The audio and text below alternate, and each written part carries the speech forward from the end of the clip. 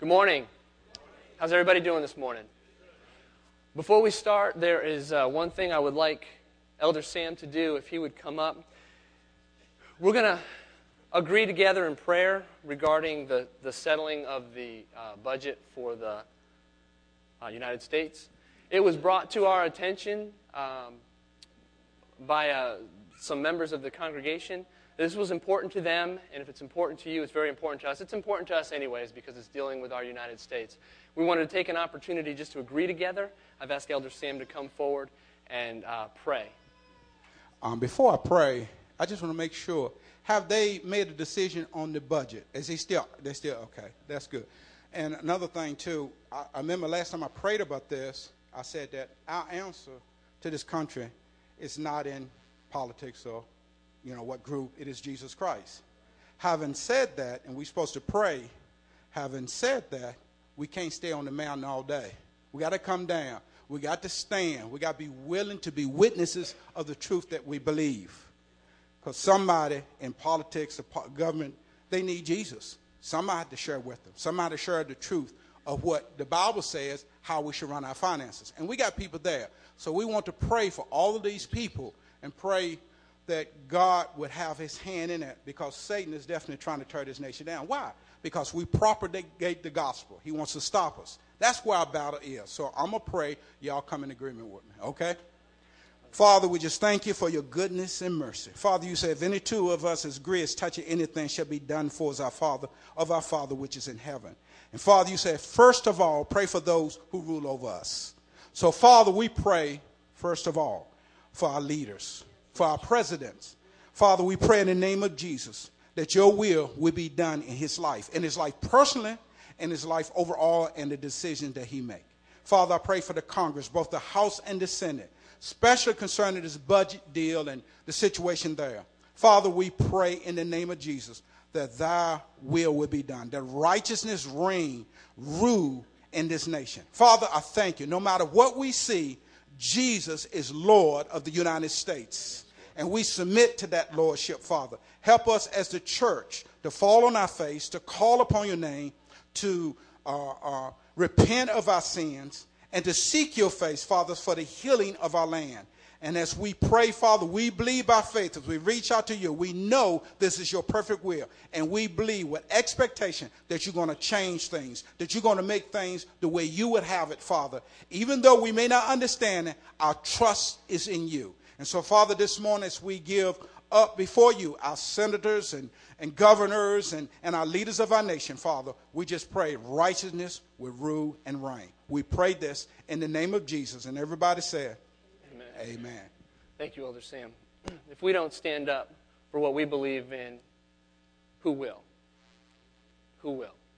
So this is why we feel it's very important here at Cornerstone.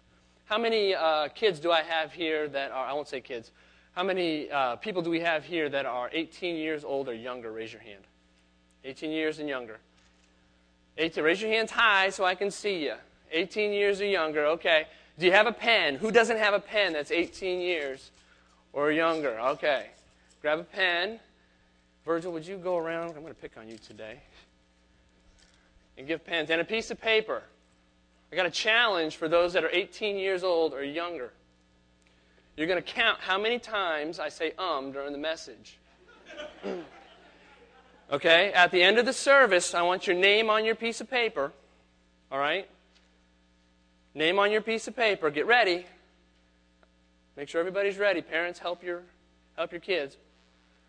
I want you, if I could get an usher to leave a basket in the back. At the end of the service, when we have prayer time, and you leave, you drop your paper with your name and how many times I said during the service, and you will have $10 the following week. Yes. I will tell you when to start. I will tell you when to start. That was good. That was good. All right, does everybody ready and have their stuff together? It doesn't count, and it doesn't have to be exact. If we don't get the exact number, then it's whoever's closest. But this is being recorded, correct? Yes, it is. Okay. We're going to start now. Okay. That is your first set. All right? Now we'll see if you can keep up.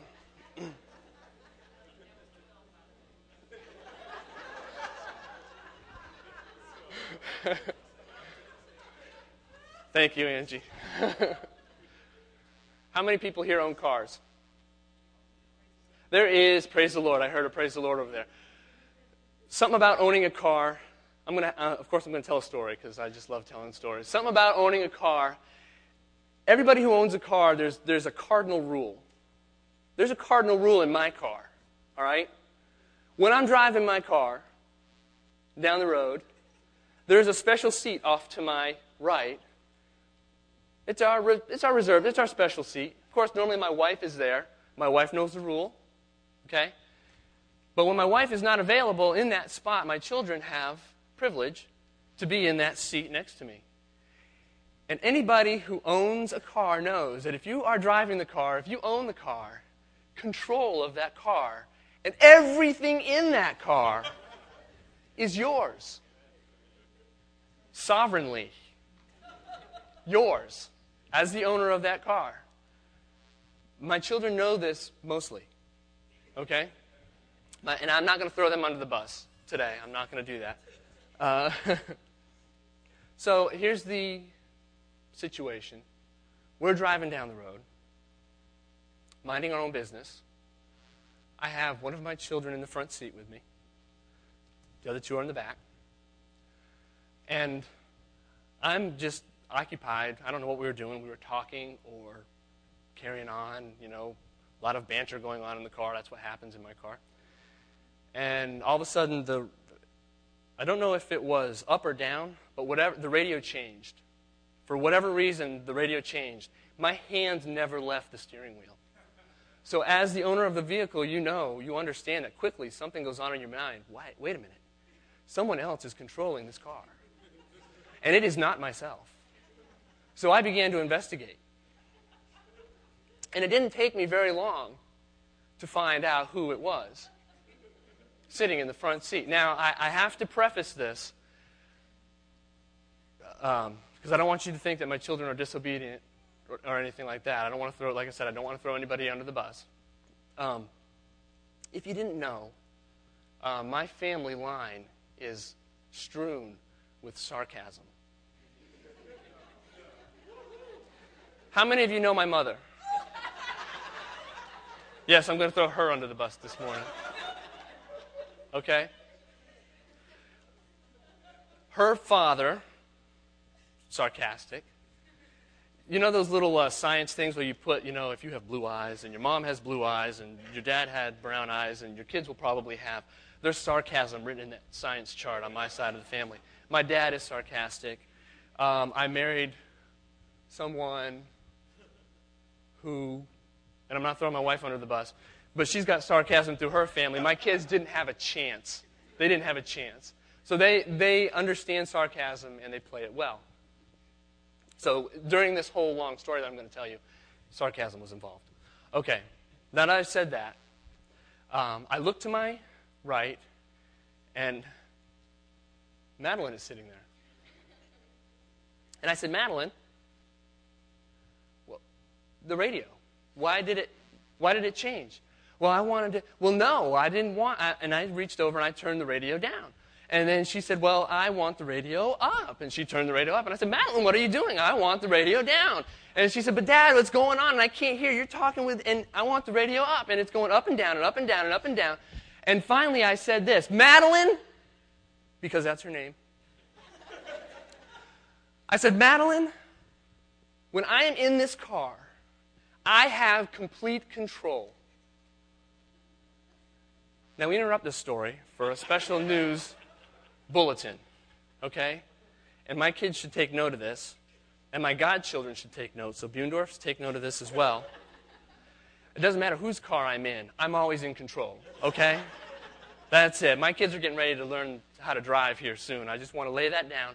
If I'm in any car with them, I'm in control. Okay, back to our original story. I said, Madeline, when I am driving this car, I am in control of everything. And everybody knows who has heard me before.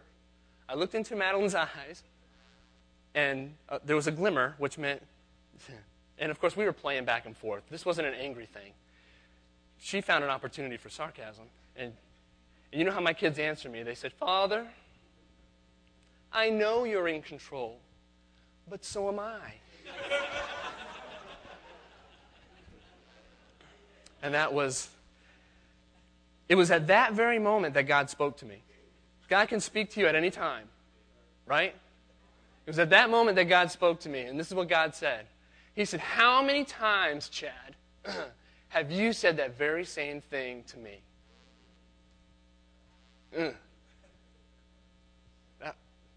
That hurt. I know you are God, but so am I.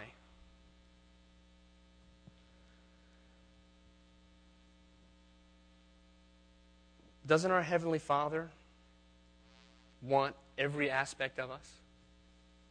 Don't you think that that's why we gave our life at the altar whenever we did, or at home, or wherever we gave our life to Christ? Didn't we do that so He would have complete control over every aspect of our life? And how quickly we forget. But then you have to ask, well, what exactly did I give Him if I didn't give Him complete control? What did I give Him? My trash? Really? Is Jesus just a dumping ground for all the garbage in your life so that you can feel better and you can remain control of every other aspect of your life, and we just dump on Him? Is that what Jesus did on the cross for us? If that's your perception of Jesus and the cross, that it's just a Band-Aid, a make me feel good, a place where I can dump my garbage and walk away and still go on and lead the same life I've led before with myself in control, then you've really misunderstood the beauty and the power and the love Christ Jesus had for you when He died on the cross. It was a lot more. Don't you think that He can control your life better than you can? That's the whole reason we did this. I know you are God, but so am I. You know, and sometimes I think that we are unaware that we are saying those things. Because sometimes it's, you know, I'm living my life for God. I'm doing the best that I can. We're trying to stay on track. But then there are still areas in our lives that we just hold on to, and sometimes they're hidden from us. And we need to start allowing God to peel away all those layers, everything that's going on, and reveal those places where we might have control. Because as soon as we relinquish control and give it all to God, we've been talking about faith. We can walk out our faith easier. Elder John last Sunday, talked about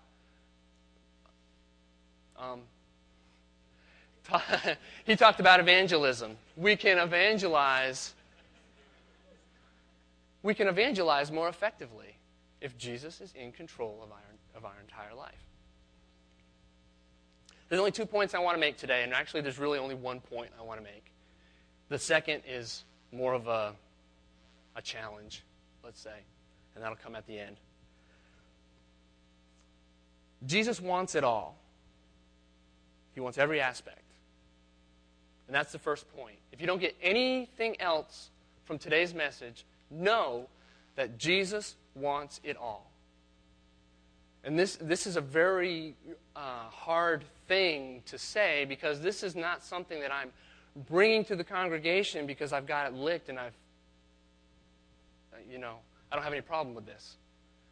I mean, this is a very real thing that we go through in our day-to-day life. And there's things that I hold on to and that I don't allow God to have control of and that I've got to give up. And there's things that I put blinders on and I don't see. So I'm not just saying this because I've overcome it. It's because I'm going through it. I'm going through it. And I know all of us are going through it today. So Jesus wants it all. We need to recognize, the second thing we're going to talk about, my challenge, is that we need to start recognizing areas where we have full control and we haven't given it to God. So those are my 2 points. Jesus wants it all, and we need to recognize areas where we have to give God full control. All right, so my first point. Jesus wants it all. How do I know that? Let's go to Deuteronomy 6:5.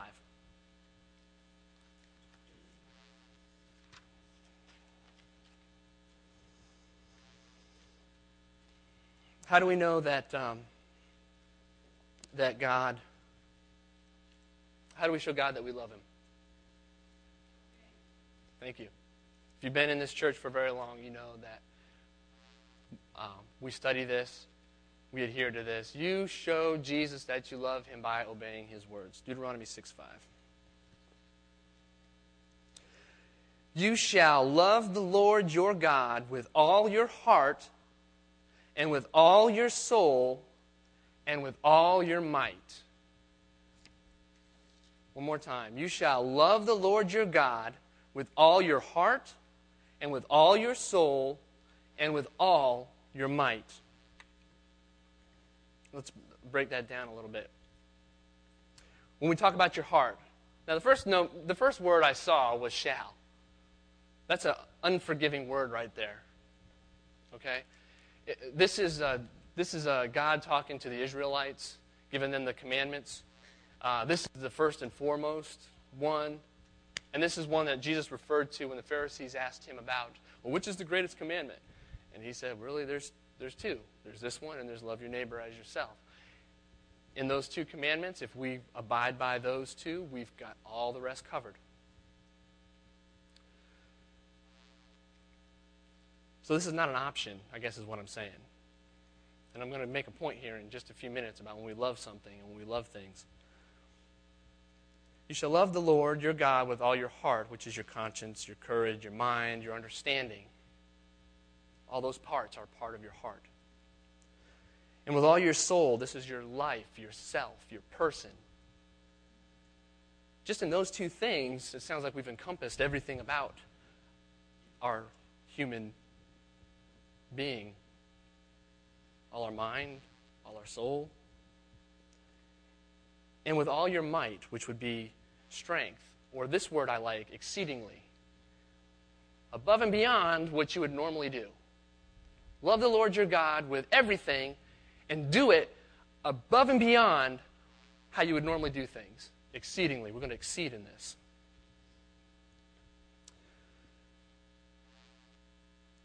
When you truly love someone or something, don't you surrender other things and you subject them to the one that's loved or that thing that's loved?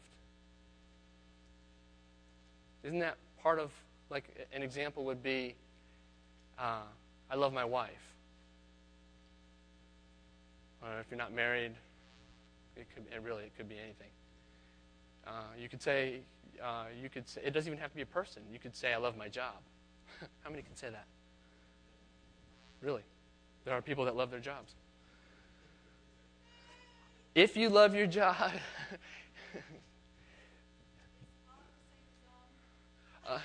let's just go with Let's just go with Anyway, sorry, I had to make that clarification.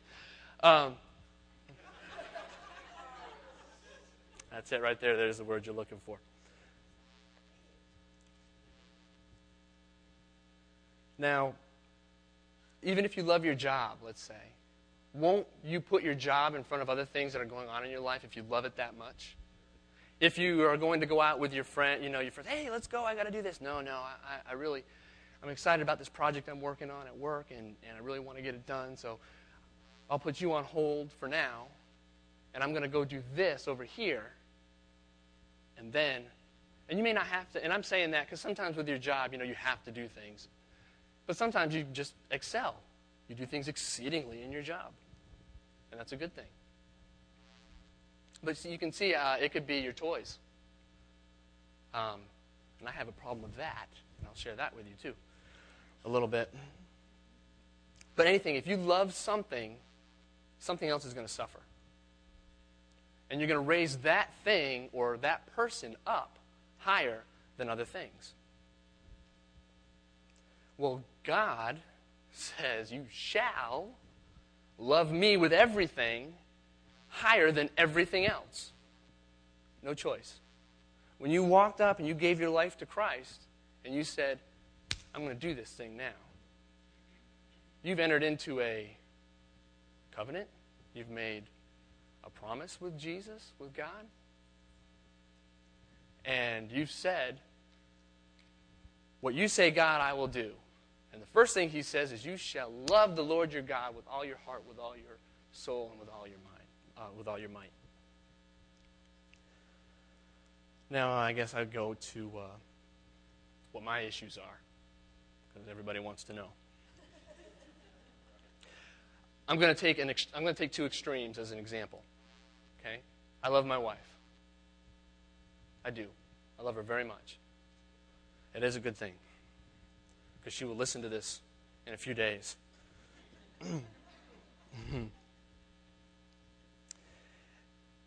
I also love. See, love in these situations, that's a kind of a. In the English language, we use love for everything, so it kind of gets bland. But I love my wife, but I also love electronics. I like movies. I like television. I like computers. I like eye stuff. Anything with an eye in front of it, I like. And I desire those things, to have those things. But at the same time, if any of that stuff were to come in between above the love for my wife, I would be a very unhappy man. But I would be putting that stuff ahead of, and I would be subjecting my wife underneath that stuff. Kind of see how that works? I could still say I love you, honey. But when it comes down between a choice between both of them, and I put one over the other, whatever goes underneath, I have relinquished control of, and have put control in that other stuff.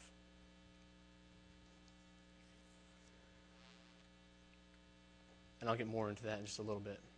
I do want to go into the life of Saul a little bit, because I want to give you a practical example, or an example of someone who relinquished control of their life, or actually who took control of their life on their own and didn't allow God to do what he wanted to do. You can be chosen for greatness, and you can still sabotage those plans. Know that. You can be chosen for greatness, and you can sabotage those plans on your own by controlling everything yourself. Let's go to 1 Samuel 10. I'm going to start in 17. I got to roll right along here. Now in Jeremiah 29:11, don't go there. Go to 1 Samuel. But I'm going to go to Jeremiah 29:11. And Jeremiah 29:11 says this: For I know the plans that I have for you, declares the Lord, plans for welfare and not for calamity, to give you a future and a hope. God has those plans for you. All right? In this situation right here, he was talking to the Israelites. But we can still take that promise for our own. Okay? God has plans for you, and it's not for calamity. It's to give you hope. And it's for your welfare, and it's for your future. Okay? You can sabotage those plans by not allowing God to have full control of your life. Let's look at Saul.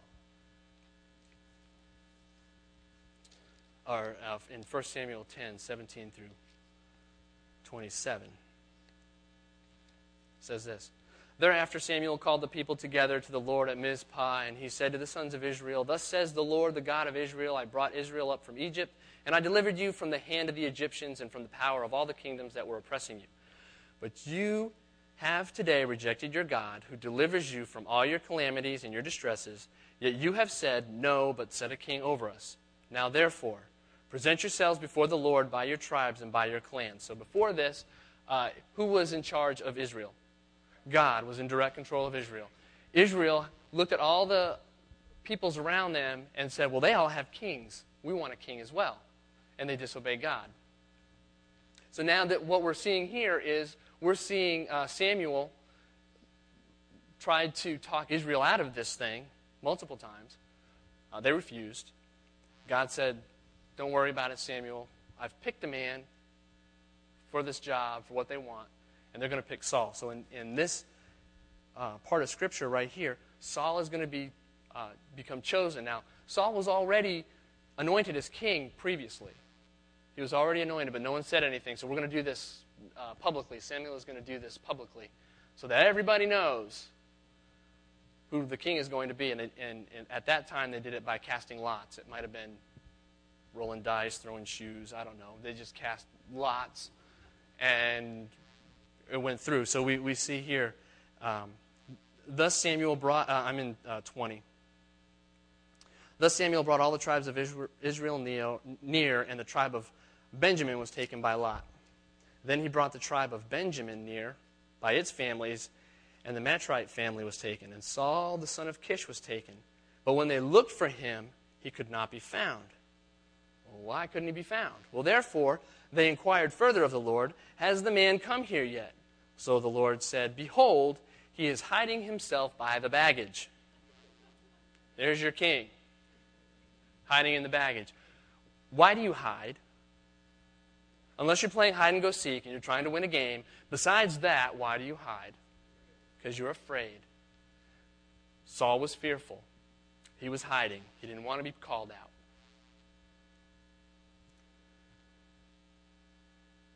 So they ran and took him from there, and when he stood among the people, he was taller than any of the people from the shoulders upward. So right in the beginning, we see that Saul may have an issue with fear in his life. He didn't come forward boldly at this point in time. He was hiding in the baggage. Let's move on to, well, you can read this next part on your own. 1 Samuel 11, 1 through 15, Saul's kingship is established. After he was picked and chosen, there were people there that badmouthed him. They weren't behind him. So fear is going to do that. You know, they're going to look and say, well, why'd they pick him? He doesn't look like he can save Israel. He doesn't look like he can lead our people. So there was people badmouthing Saul at this point in time. But God picks the right person for the job, right? So God chose Saul for a reason, that he could do this thing. So then in 1 Samuel 11, 1 through 15, we see that there is the city of Jabesh is attacked by the Ammonites. And Jabesh was part of one of the Israelite clans. And the Ammonites were coming, and they were going to attack. And they were going to pull... the city of Jabesh, they didn't have enough soldiers to overcome the Ammonites. So the Ammonites said, we'll make a deal with you. We'll pull out the right eye of everybody here, and you can work for us as, slaves, and you'll be a stench to Israel. And the guys at the city of Jabesh said, wait a minute, give us 7 days. We'll see if we can find someone that's going to help us out, and then we'll get right back to you. So eventually, Saul's out with some oxen, plowing his field, doing whatever a new king does, I guess, in those days. And he hears this, and the Spirit of God has come over Saul in such a way. I mean, Saul is an amazing man, or was to be an amazing man for God. And the Spirit of God came on Saul, and he took the oxen that he had, and he cut them up into pieces, and he sent them out to all the tribes of Israel, and said, anyone who will follow, rally around me, and we're going to go and we're going to take care of these people. And they did. They went. And this action that Saul took was a very heroic action. And I'm paraphrasing the story, so I'm sorry, but for the sake of time. And the Israelites at that point rallied around him to the point where they said, bring us those guys that were bad-mouthing Saul, because we're going to kill him, because Saul is the man. And Saul said, no, there's been enough war today. No, we should celebrate the victory God has given us. All right. Everything looks good so far, right? Everything looks real good. 1 Samuel 13, 1 through 14. Saul's going to go to war. Saul was 30 years old when he began to reign, and he reigned 42 years over Israel. Now Saul chose for himself 3,000 men of Israel, of which 2,000 were with Saul in Michmash and in the hill country of Bethel, while 1,000 were with Jonathan at Gibeah of Benjamin. But he sent away the rest of the people, each to his tent. Jonathan smote the garrison of the Philistines that was in Gibeah, and the Philistines heard of it. And then Saul blew the trumpet throughout the land, saying, "Let the Hebrews hear." All Israel heard the news that Saul had smitten the garrison of the Philistines, and also that Israel had become odious to the Philistines. The people were then summoned to Saul at Gilgal. Now the Philistines assembled to fight with Israel, 30,000 chariots and 6,000 horsemen, and people like the sand which is on the seashore in abundance. And they came up and camped in Michmash and east of Bethaven. And when the men of Israel saw that they were in a strait, for the people were hard pressed, then the people hid themselves in caves and thickets and cliffs and cellars and in pits.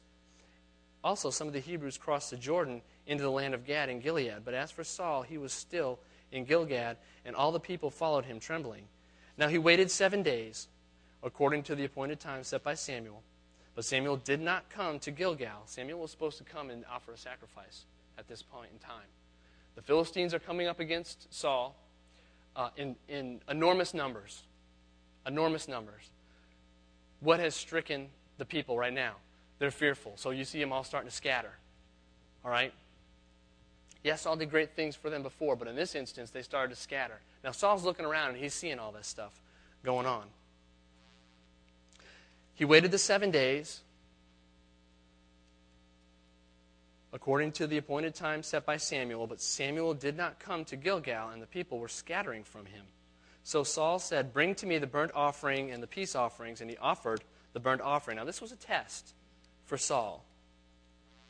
And as soon as he finished offering the burnt offering, of course that's when it happens all the time, behold, Samuel came. And Saul went out to meet him and to greet him. But Samuel said, "What have you done?" And Saul said, "Because I saw that the people were scattering from me, and that you did not come within the appointed days." Well, apparently Samuel came within the appointed days. "And that the Philistines were assembling at Michmash. Therefore I said, now the Philistines will come down against me at Gilgal, and I have not asked the favor of the Lord. So I forced myself and offered the burnt offering." Samuel said to Saul, "You have acted foolishly. You have not kept the commandment of the Lord your God, which he commanded you. For now the Lord would have established your kingdom over Israel forever." Does God have plans for you to prosper? He does. He even had a plan for Saul to prosper. Now this is kind of, remember the story with Cain and Abel? And there was something that God said to Cain before he killed Abel. He said, "Why is your countenance down? All you have to do is what is right in my eyes. And won't your countenance be lifted up again?" And then he said these key words: "Sin is crouching at the door of your heart. You must master it so it doesn't overcome you." All right?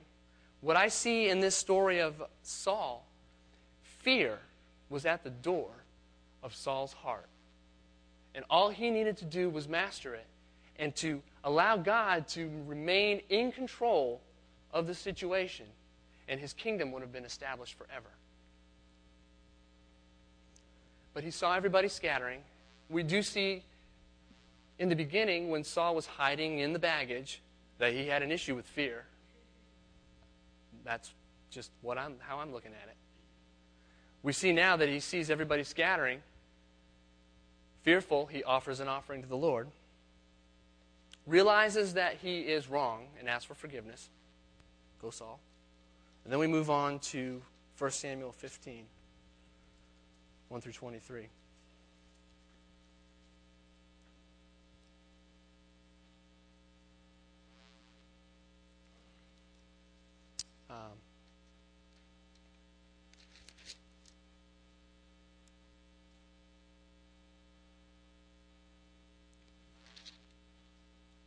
I'm going to start, I'm going to give you a little backdrop.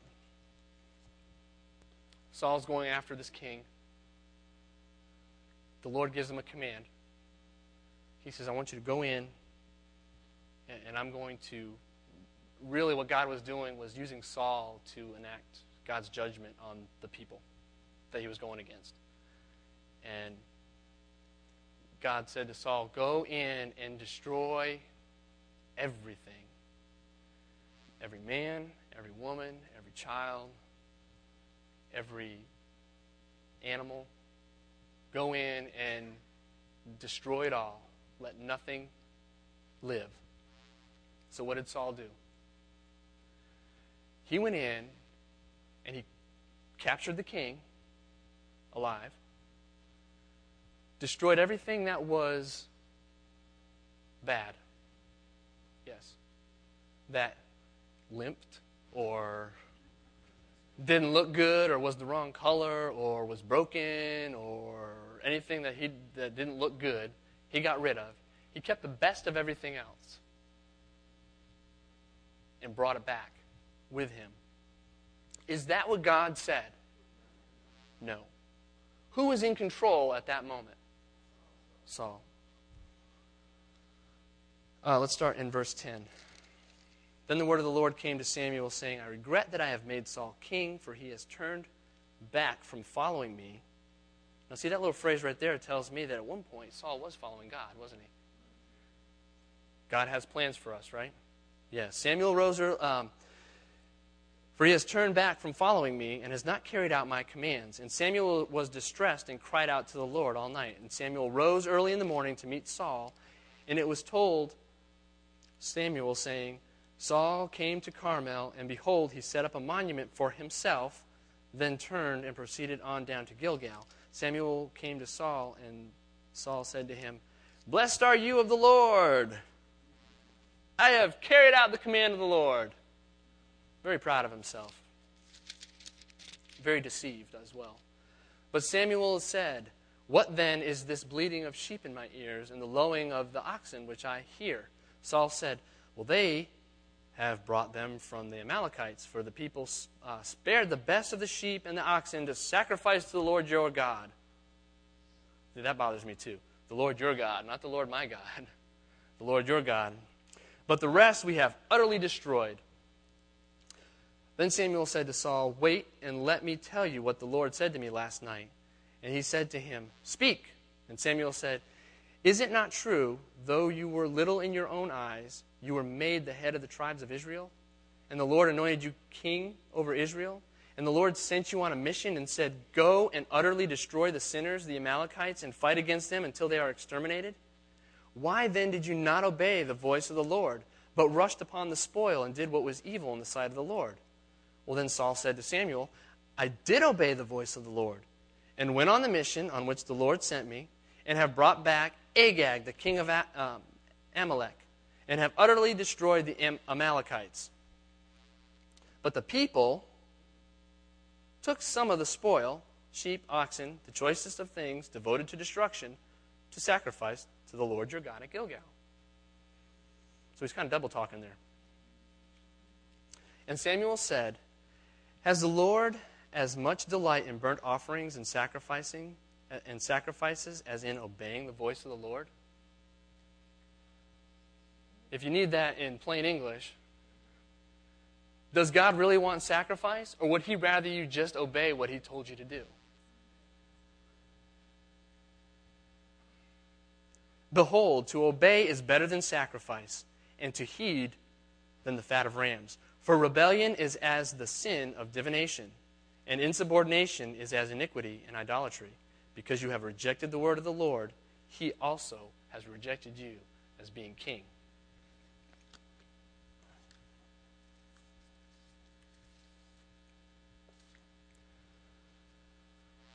So I think it all started with, this is just my perception, I think it all started with fear with Saul, but that fear was there. He didn't master it, and it turned into sin. And it turned into him losing, taking control of his life and what he thought was his kingdom. And it led to his destruction. Now my issues. addictions come in many forms. They are not just, when someone says addiction, okay, they think, you might think cigarettes, you might think alcohol, you might think drugs, okay? Addictions come in many forms. My addiction is television. I got an amen out there. Okay? I could sit in a hotel room and flip through channels so fast till 2 and 3 and 4 o'clock in the morning and not care. And you laugh. And you laugh. But when I was there, that means that I only got 2 hours of sleep before I was supposed to do my business the next day on my job. Okay? And I couldn't control it. I didn't even have to watch a complete television show. All right? There's nothing on, but I'm hoping with 125 channels that eventually I'll flip and roll over on something that I can watch for 5 minutes. And when the commercial comes on, I'm flipping again. And this will go on for hours, and I cannot stop. I cannot do it. So this is what I had to do. I had to give God control of that thing. My wife didn't. I mean, she was glad I relinquished control of that to God, but it also affects my family. We don't have television. We have a TV. All right? But I don't subscribe to any DirecTV, Comcast, anything. I couldn't even do Sky Angel. And Sky Angel's a Christian, a big Christian satellite up there in the sky, I guess. I can't even do that because even though the content was okay, the pattern was the same. Okay? And it wasn't the content in there that was the problem. It was that I wanted control, and I wasn't going to relinquish that control to God so that He could do the things in my life that He wants me to do.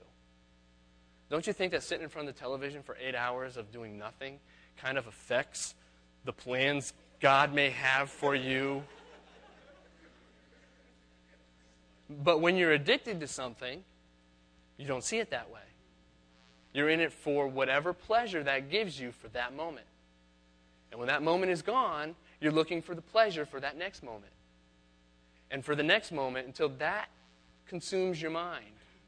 And when that consumes your mind, you have no thoughts of God at all. You're waiting for the next time, get done with work, run back to the... I had to watch at the hotel rooms because I didn't have television at my house. You know? And I got to do other things. I got to pray. I got to give this to God all the time because it's not something that I can just. If it were up to me, I'd have 400 television stations at whatever cost.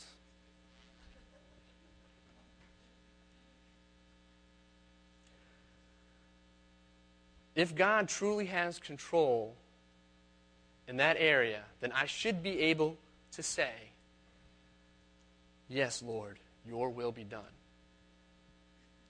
Because I'm not saying that I can't put my conviction on you.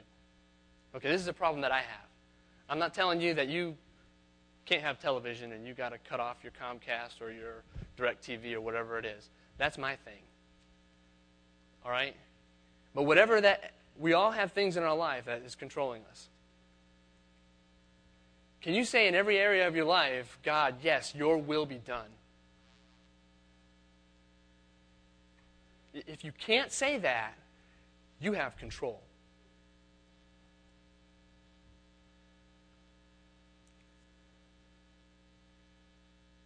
A dead giveaway that you're trying to keep control of something is you try to justify it or make excuses for it. If you say that, that's what gets me. When it comes to like the gadgets and the whatever, and you know, if I have to sit there and go, and I've done this, I really need an iTouch. I don't really need one, but I want one. But if I had one, there are apps that will help me be more productive in my everyday life. And no, I can't really afford this at this time in my life.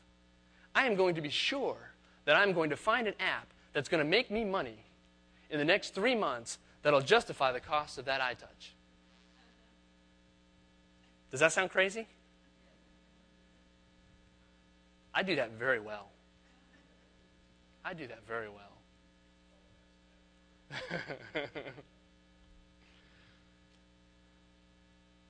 Look at these areas in your life and find out if you're making excuses to justify them.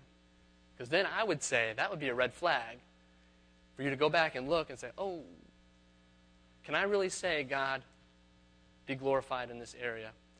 God, your will be done. Or am I trying to make, yeah, I could justify that. I can justify that right there.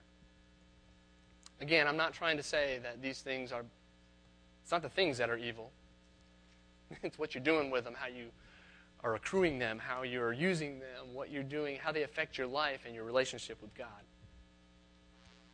First point was Jesus wants it all. Second, begin to identify those areas of your life that you still have control.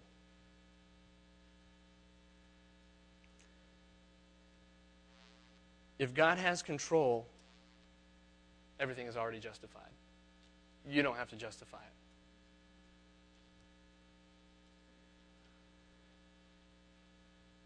I'm going to ask the worship team to come up. We sang a song at worship during the time of worship that we had, Potter's Hand. I'm going to also ask the prayer team to come forward. Let's have everybody stand.